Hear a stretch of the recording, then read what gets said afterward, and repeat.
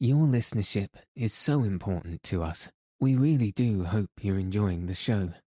If you're able to leave a review on Apple Podcasts, it would be enormously helpful in allowing us to reach more people and help them get a good night's sleep. So is following us on Apple Podcasts, Spotify, and any other podcast player that you use. Thank you so much for your support.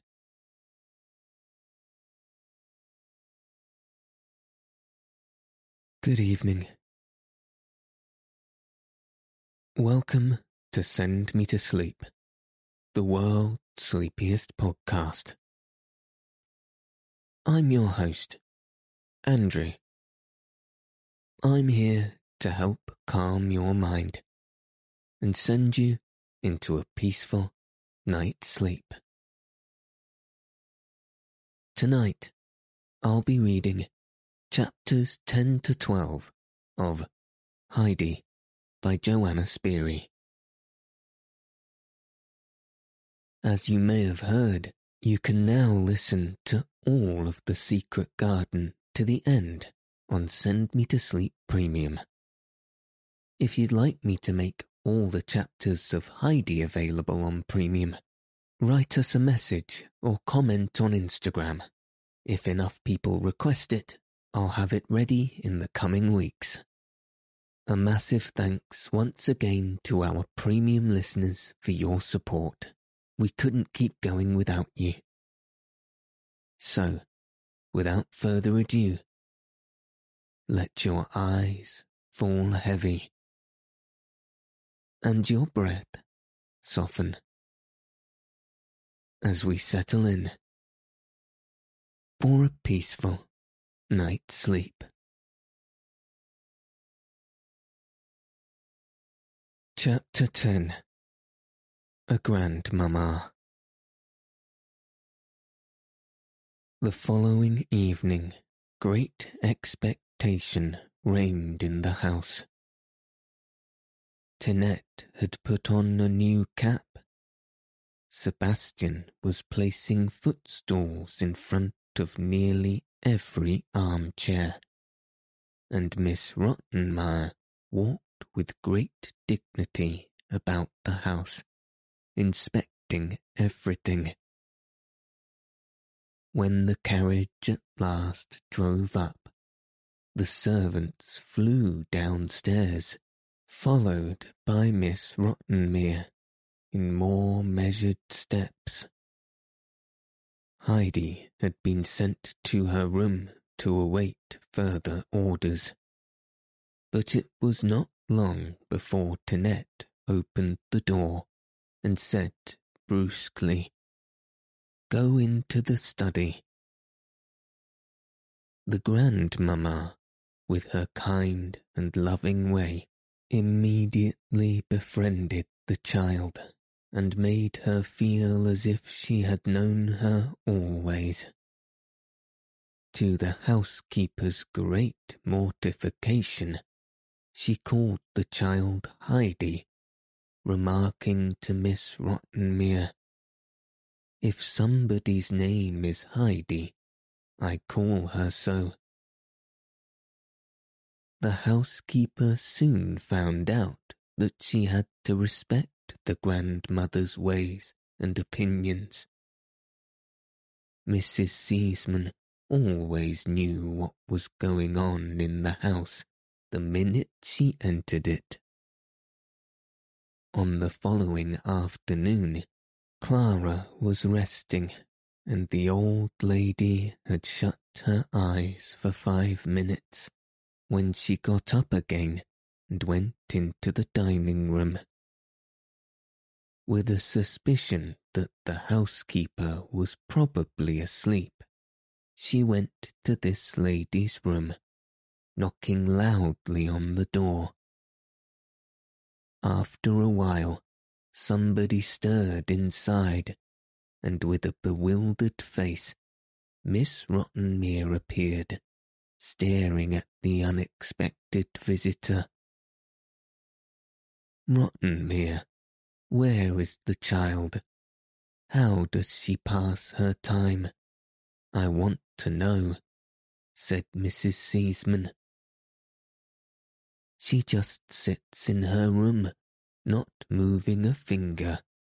She has not the slightest desire to do something useful, and that is why she thinks of such absurd things that one can hardly mention them in polite society. I should do exactly the same thing if I were left alone like that. Please bring her to my room now. I want to show her some pretty books I've brought with me. That is just the trouble. What should she do with books? In all this time, she has not even learned the ABC, for it is impossible to instill any knowledge into this being. If Mr. Candidate was not as patient as an angel, he would have given up teaching her long ago. How strange! The child does not look to me like one who cannot learn the ABC, said Mrs. Seaman. Please fetch her now. We can look at the pictures anyway. The housekeeper was going to say more, but the old lady had turned already and gone to her room. She was thinking over what she had heard about Heidi, making up her mind to look into the matter.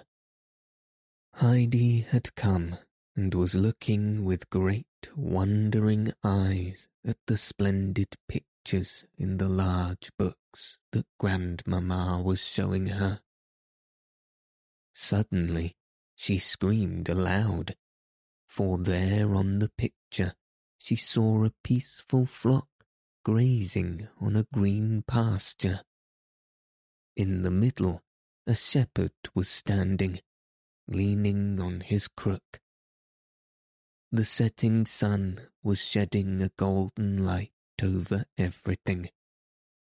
With glowing eyes, Heidi devoured the scene, but suddenly she began to sob violently. The Grandmamma took her little hand in hers and said in the most soothing voice, "Come, child, you must not cry. Did this remind you of something? Now stop, and I'll tell you the story tonight. There are lovely stories in this book that people can read and tell. Dry your tears, darling. I must ask you something. Stand up now and look at me. Now we are merry again." Heidi did not stop at once, but the kind lady gave her ample time to compose herself, saying from time to time, "Now it's all over. Now we'll be merry again." When the child was quiet at last, she said, "Tell me now how your lessons are going. What have you learnt, child? Tell me." "Nothing," Heidi sighed, "but I knew that I never could learn it."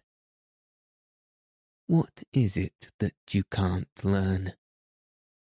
"I can't learn to read. It is too hard."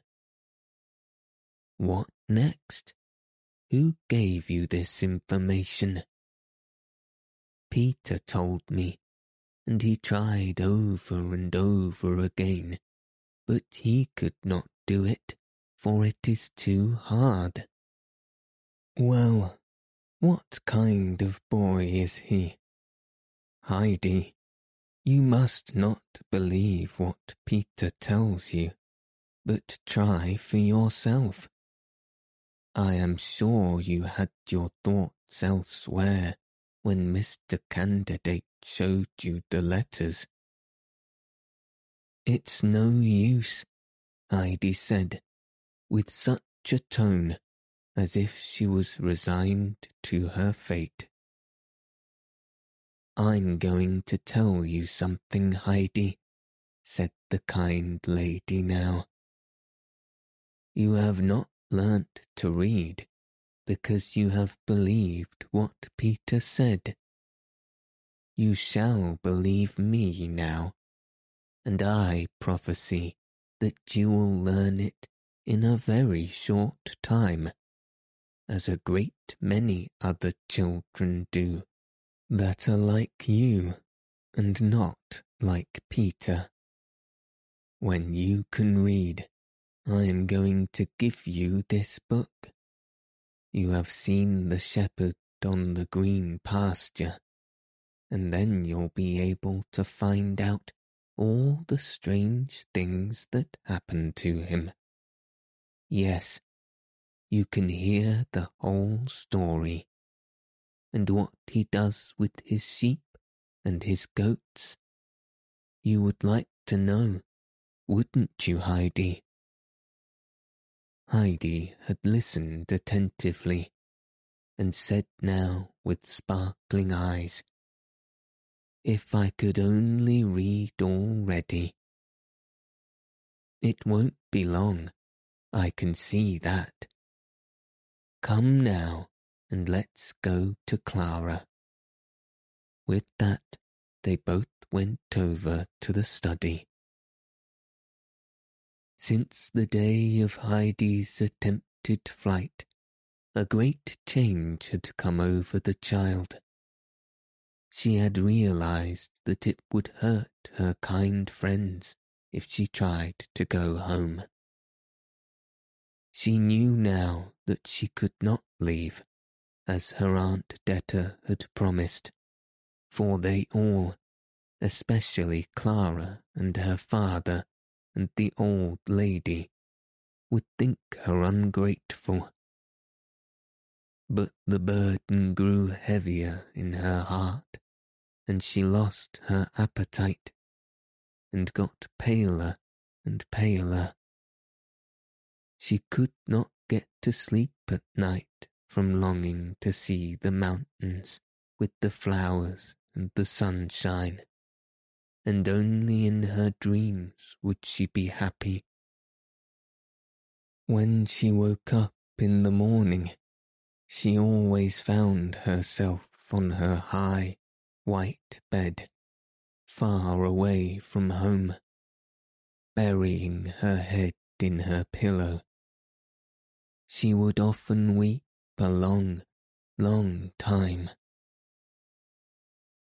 Mrs. Seaman had noticed the child's unhappiness, but let a few days pass, hoping for a change.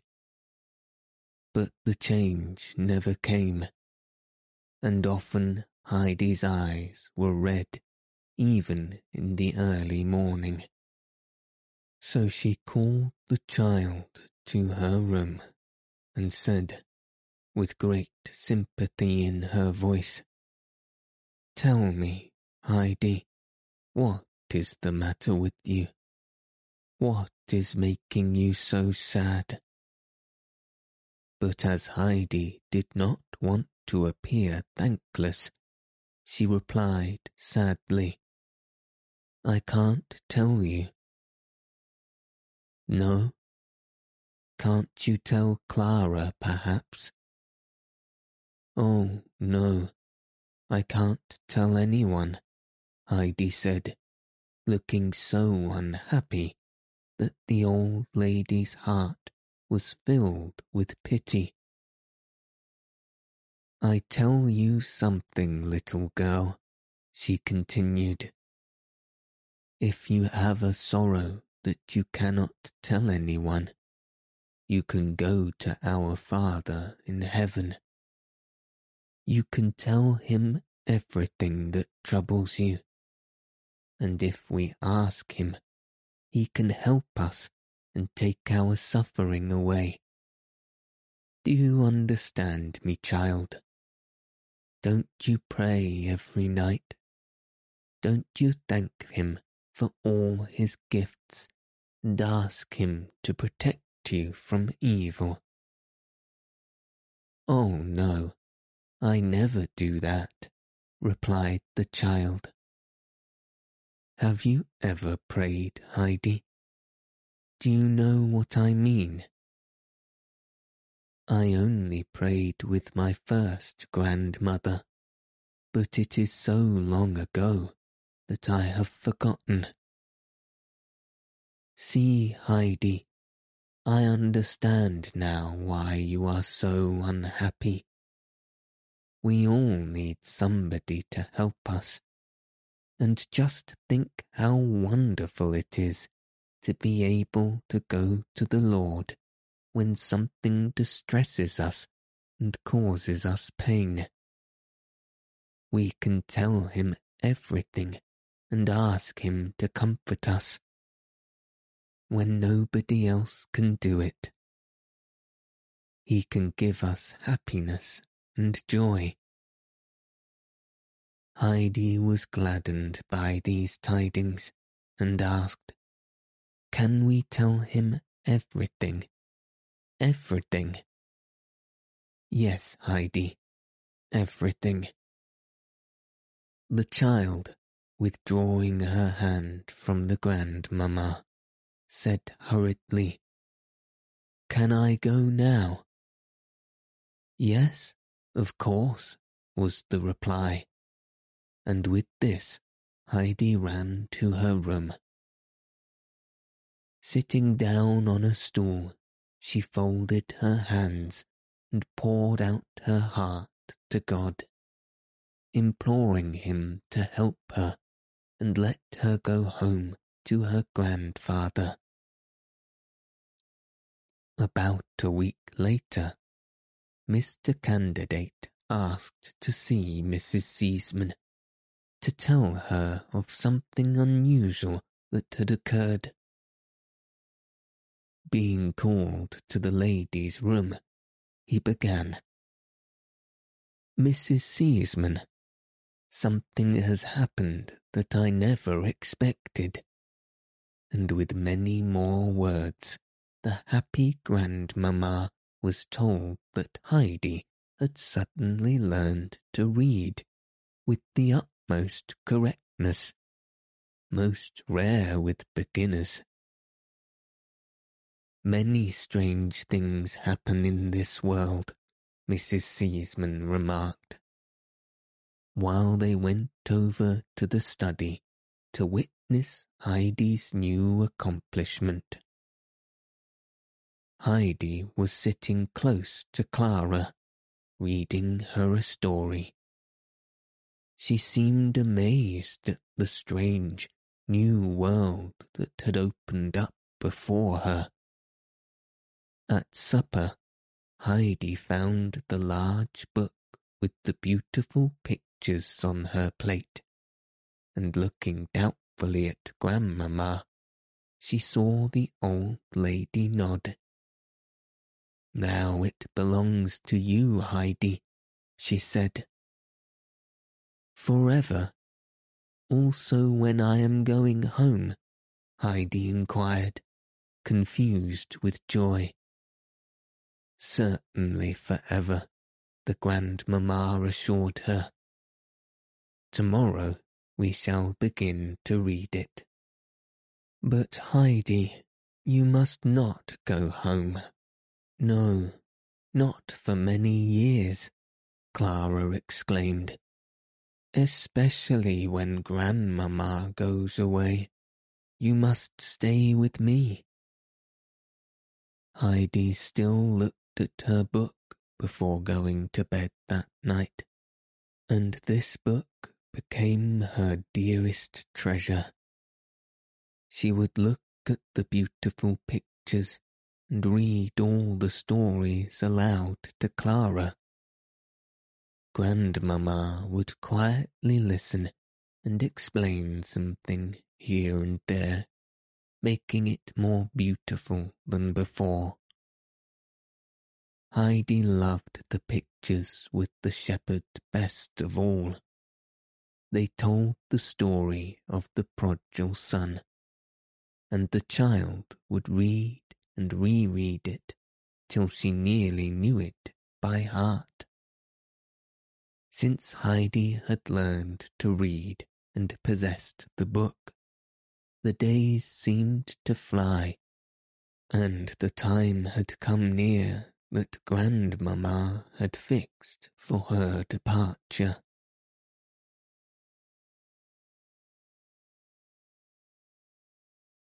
Chapter 11. Heidi gains in some respects and loses in others. The Grandmamma sent for Heidi every day after dinner, while Clara was resting and Miss Rottenmeier disappeared into her room. She talked to Heidi and amused her in various ways, showing her how to make clothes for pretty little dolls that she had brought her.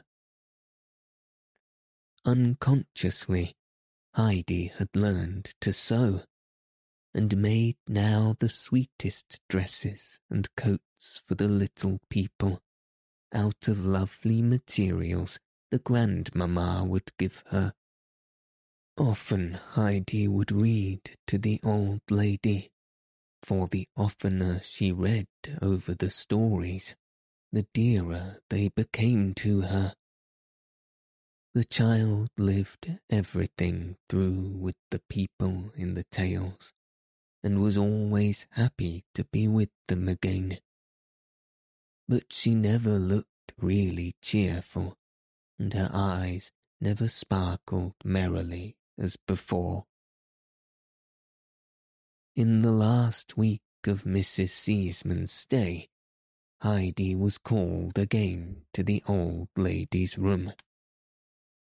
The child entered with her beloved book under her arm. Mrs. Seaman drew Heidi close to her and laid the book aside. She said, "Come, child, and tell me why you are so sad. Do you still have the same sorrow?" "Yes," Heidi replied. "Did you confide it to our Lord?" "Yes." "Do you pray to him every day that he may make you happy again and take your affliction away?" "Oh no, I don't pray any more." "What do I hear, Heidi? Why don't you pray?" "It does not help, for God has not listened. I don't wonder," she added, "for if all the people in Frankfurt pray every night, he cannot listen to them all. I am sure he has not heard me." "Really? Why are you so sure?" "Because I have prayed for the same thing many, many weeks, and God has not done what I have asked him to do." "That is not the way, Heidi. You see, God in heaven is a good Father to us all, who knows what we need better than we do. When something we ask for is not very good for us, he gives us something much better. If we confide in him and do not lose confidence in his love. I am sure what you ask for was not very good for you just now. He has heard you, for he can hear the prayers of all the people in the world at the same time, because he is God Almighty, and not a mortal like us. He has heard your prayer and said to himself, 'Yes, Heidi shall get what she is praying for in time. While God was looking down on you to hear your prayers, you lost confidence and went away from him. If God does not hear your prayers any more, he will forget you also and let you go. Don't you want to go back to him, Heidi, and ask his forgiveness? Pray to him every day and hope in him that he may bring cheer and happiness to you.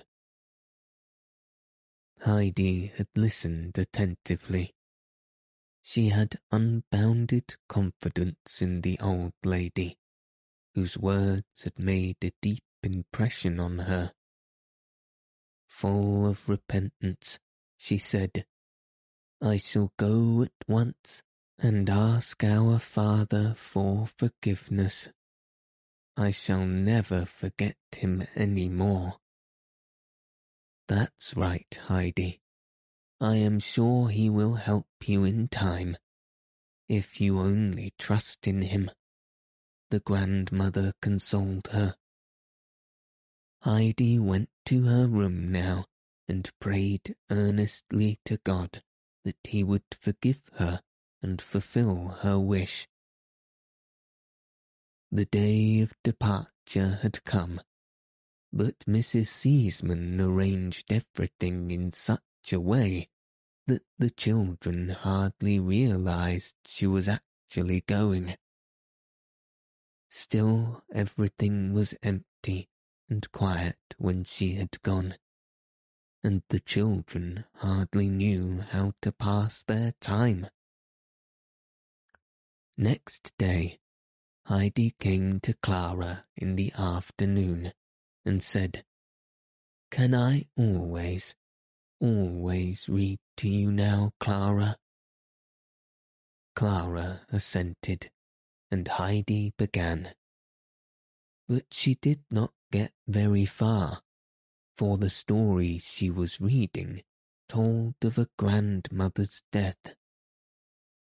Suddenly she cried aloud, "Oh, now grandmother is dead," and wept in the most pitiful fashion. Whatever Heidi read always seemed real to her, and now she thought it was her own grandmother at home. Louder and louder she sobbed. "Now poor grandmother is dead, and I can never see her any more, and she never got one single roll." Clara attempted to explain the mistake, but Heidi was much too upset. She pictured herself how terrible it would be if her dear old grandfather would die too while she was far away. How quiet and empty it would be in the hut. How lonely she would be. Miss Rottenmeier had overheard the scene, and approaching the sobbing child, she said impatiently, "Adelheid, now you have screamed enough. If I hear you again giving way to yourself in such a noisy fashion, I shall take your book away forever." Heidi turned pale at that, for the book was her greatest treasure. Quickly drying her tears, she choked down her sobs. After that, Heidi never cried again. Often she could hardly repress her sobs, and was obliged to make the strangest faces to keep herself from crying out. Clara often looked at her, full of surprise, but Miss Rottenmeier did not notice them, and found no occasion to carry out her threat. However, the poor child got more cheerless every day, and looked so thin and pale that Sebastian became worried. He tried to encourage her at the table to help herself to all the good dishes, but listlessly she would let them pass and hardly touched them. In the evening she would cry quietly, her heart bursting with longing to go home. Thus the time passed by. Heidi never knew if it was summer or winter, for the walls opposite never changed.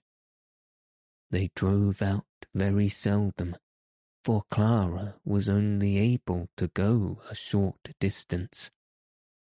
They never saw anything else than streets, houses, and busy people. No grass, no fir trees, no mountains. Heidi struggled constantly against her sorrow, but in vain. Autumn and winter had passed, and Heidi knew that the time was coming when Peter would go up the Alp with his goats, where the flowers were glistening in the sunshine and the mountains were all afire. She would sit down in a corner of her room and put both her hands before her eyes, not to see the glaring sunshine on the opposite wall. There she would remain, eating her heart away with longing, till Clara would call for her to come.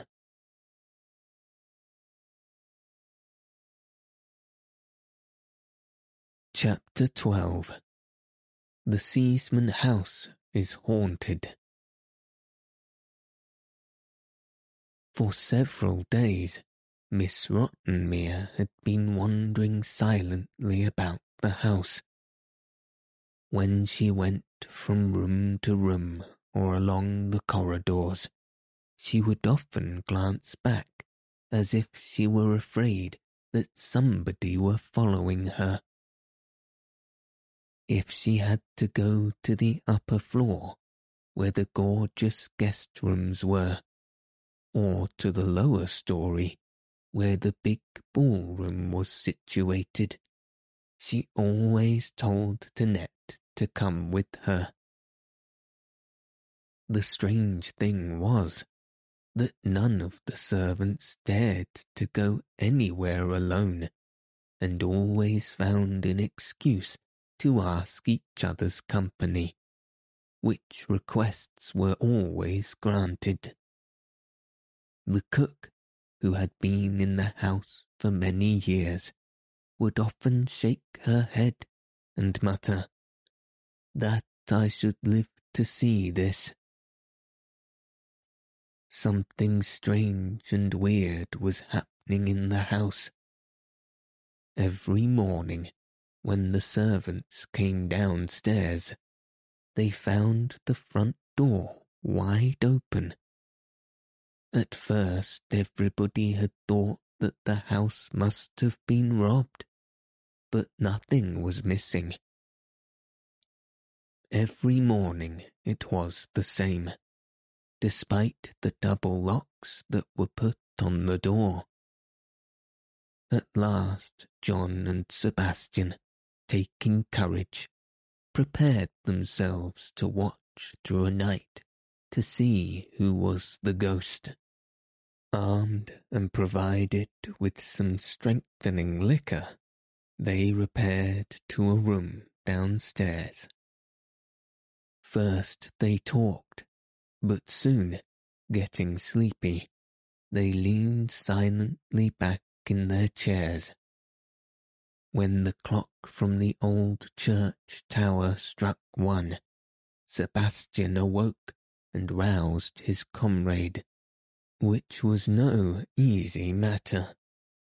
At last, however, John was wide awake, and together they went out into the hall.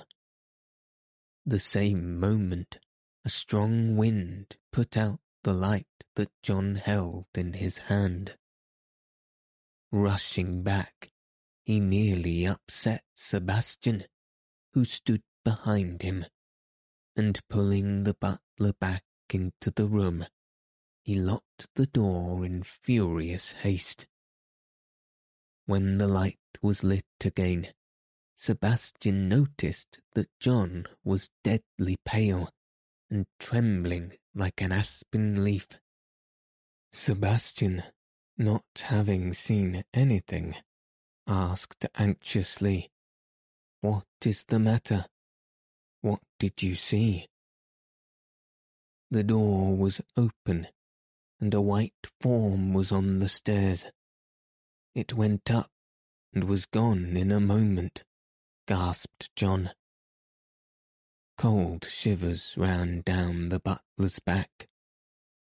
They sat without moving till the morning came, and then, shutting the door, they went upstairs to report to the housekeeper what they had seen. The lady, who was waiting eagerly, heard the tale, and immediately sat down to write to Mr. Sesemann. She told him that the fright had paralyzed her fingers, and that terrible things were happening in the house. Then followed a tale of the appearance of the ghost. Mr. Sesemann replied that he could not leave his business, and advised Miss Rottenmeier to ask his mother to come to stay with them, for Mrs. Sesemann would easily dispatch the ghost. Miss Rottenmeier was offended with the tone of the letter, which did not seem to take her account seriously. Mrs. Sesemann also replied that she could not come, so the housekeeper decided to tell the children all about it. Clara, at the uncanny tale, immediately exclaimed that she would not stay alone another moment, and that she wished her father to come home. The housekeeper arranged to sleep with the frightened child, while Heidi, who did not know what ghosts were, was perfectly unmoved. Another letter was dispatched to Mr. Sesemann, telling him that the excitement might have serious effects on his daughter's delicate constitution, and mentioning several misfortunes that might probably happen if he did not relieve the household from this terror. This brought Mr. Sesemann. Going to his daughter's room after his arrival, he was overjoyed to see her as well as ever. Clara was also delighted to see her father. "What new tricks has the ghost played on you, Miss Rottenmeier?" asked Mr. Sesemann with a twinkle in his eye. "It is no joke, Mr. Sesemann," replied the lady seriously. "I am sure you will not laugh tomorrow. Those strange events indicate that something secret and horrible has happened in the house in days gone by." "Is that so? This is new to me," remarked Mr. Sesemann. "But will you please not suspect my venerable ancestors? Please call Sebastian. I want to speak to him alone." Mr. Sesemann knew that the two were not on good terms, so he said to the butler, "Come here, Sebastian, and tell me honestly, if you have played the ghost for Miss Rottenmeier's pastime." No, upon my word, master, you must not think that, replied Sebastian frankly. I do not like it quite myself. Well, I'll show you and John what ghosts look like by day.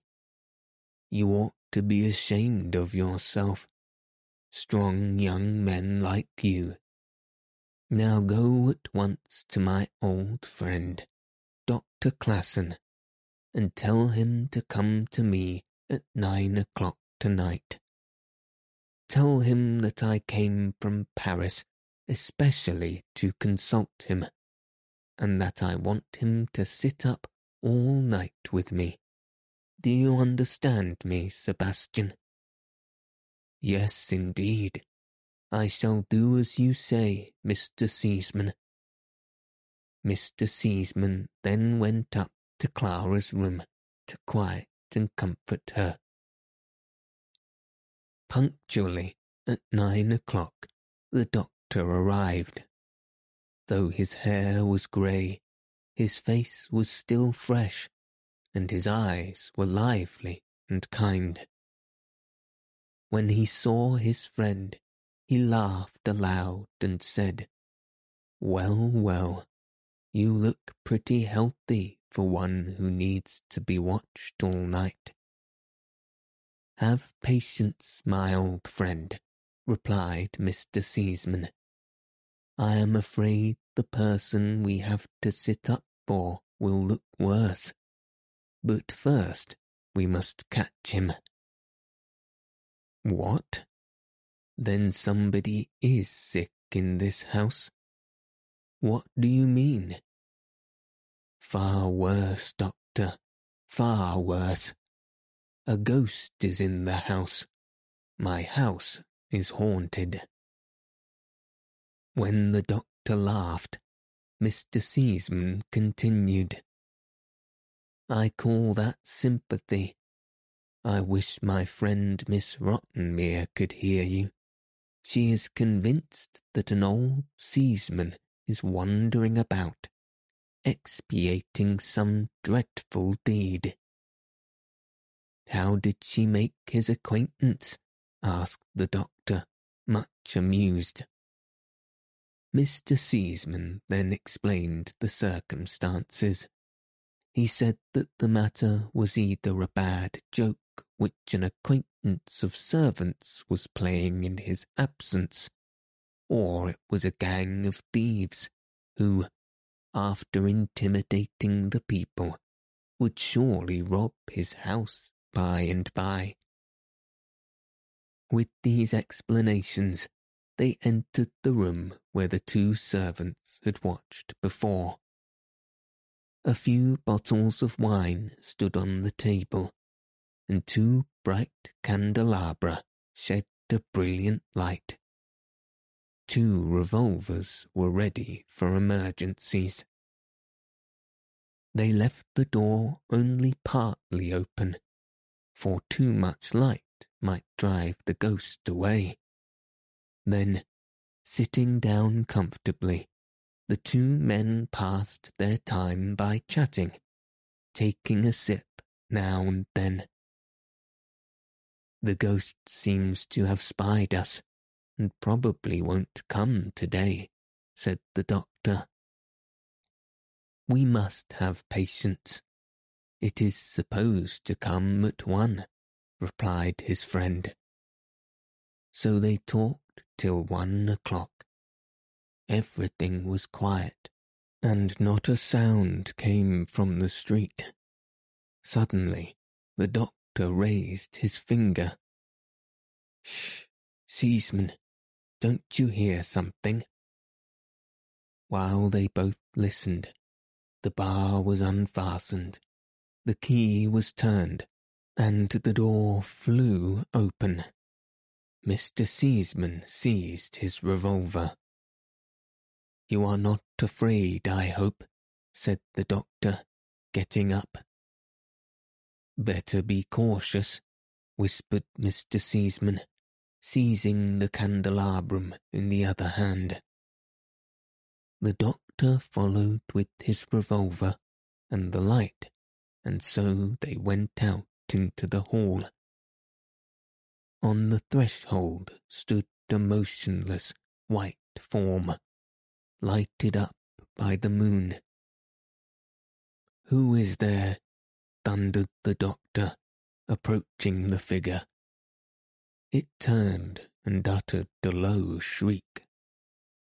There stood Heidi, with bare feet in her white nightgown, looking bewildered at the bright light and the weapon. She was shaking with fear, while the two men were looking at her in amazement. "Seaman, this seems to be your little water carrier," said the doctor. "Child, what does this mean?" asked Mr. Seaman. "What did you want to do? Why have you come down here?" Pale from fright, Heidi said, "I do not know." The doctor came forward now. "Seaman, this case belongs to my field. Please go and sit down while I take her to bed." Putting his revolver aside, he led the trembling child upstairs. "Don't be afraid, just be quiet. Everything is all right. Don't be frightened." When they had arrived in Heidi's room, the doctor put the little girl in bed, covered her up carefully. Drawing a chair near the couch, he waited till Heidi had calmed down and stopped trembling.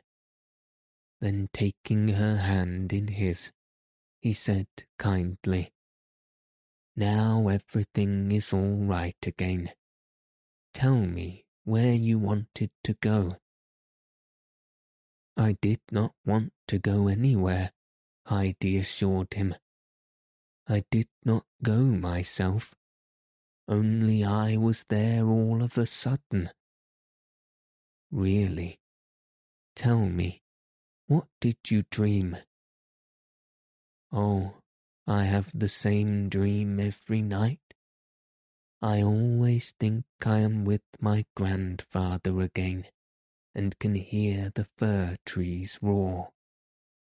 I always think how beautiful the stars must be, and then I open the door of the hut, and oh, it's so wonderful. But when I wake up, I am always in Frankfurt." Heidi had to fight the sobs that were rising in her throat. "Does your back or your head hurt, child?" "No, but I feel as if a big stone was pressing me here." "As if you had eaten something that disagreed with you?" "Oh no, but as if I wanted to cry hard." "So, and then you cry out, don't you?" "Oh no, I must never do that, for Miss Rottenmeier has forbidden me." "Then you swallow it down, yes. Do you like to be here?" "Oh yes," was the faint, uncertain reply. "Where did you live with your grandfather?" "Up on the Alp." "But wasn't it a little lonely there?" "Oh no, it was so beautiful." But Heidi could say no more. The recollection, the excitement of the night, and all the restrained sorrow seemed to overpower the child. The tears rushed violently from her eyes, and she broke out into loud sobs. The doctor rose, and soothing her, said, "It won't hurt to cry.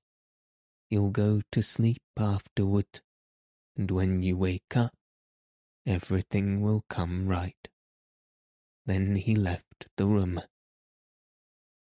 Joining his anxious friend downstairs, he said, "Seaman, the little girl is a sleepwalker and has unconsciously scared your whole household. Besides, she is so homesick that her little body has wasted away. We shall have to act quickly. The only remedy for her is to be restored to her native mountain air. This is my prescription. She must go tomorrow." "What? Sick? A sleepwalker? And wasted away in my house? Nobody even suspected it. You think I should send this child back in this condition when she has come in good health? No, doctor, ask everything but that. Take her in hand and prescribe for her, but let her get well before I send her back." "Seaman," the doctor replied seriously, "just think what you are doing. We cannot cure her with powders and pills. The child has not a strong constitution, and if you keep her here, she might never get well. If you restore her to the bracing mountain air to which she is accustomed, she probably will get better again." When Mr. Seaman heard this, he said, "If that is your advice, we must act at once. This is the only way, then." With these words, Mr. Seaman took his friend's arm and walked about with him to talk the matter over. When everything was settled, the doctor took his leave, for the morning had already come, and the sun was shining in through the door.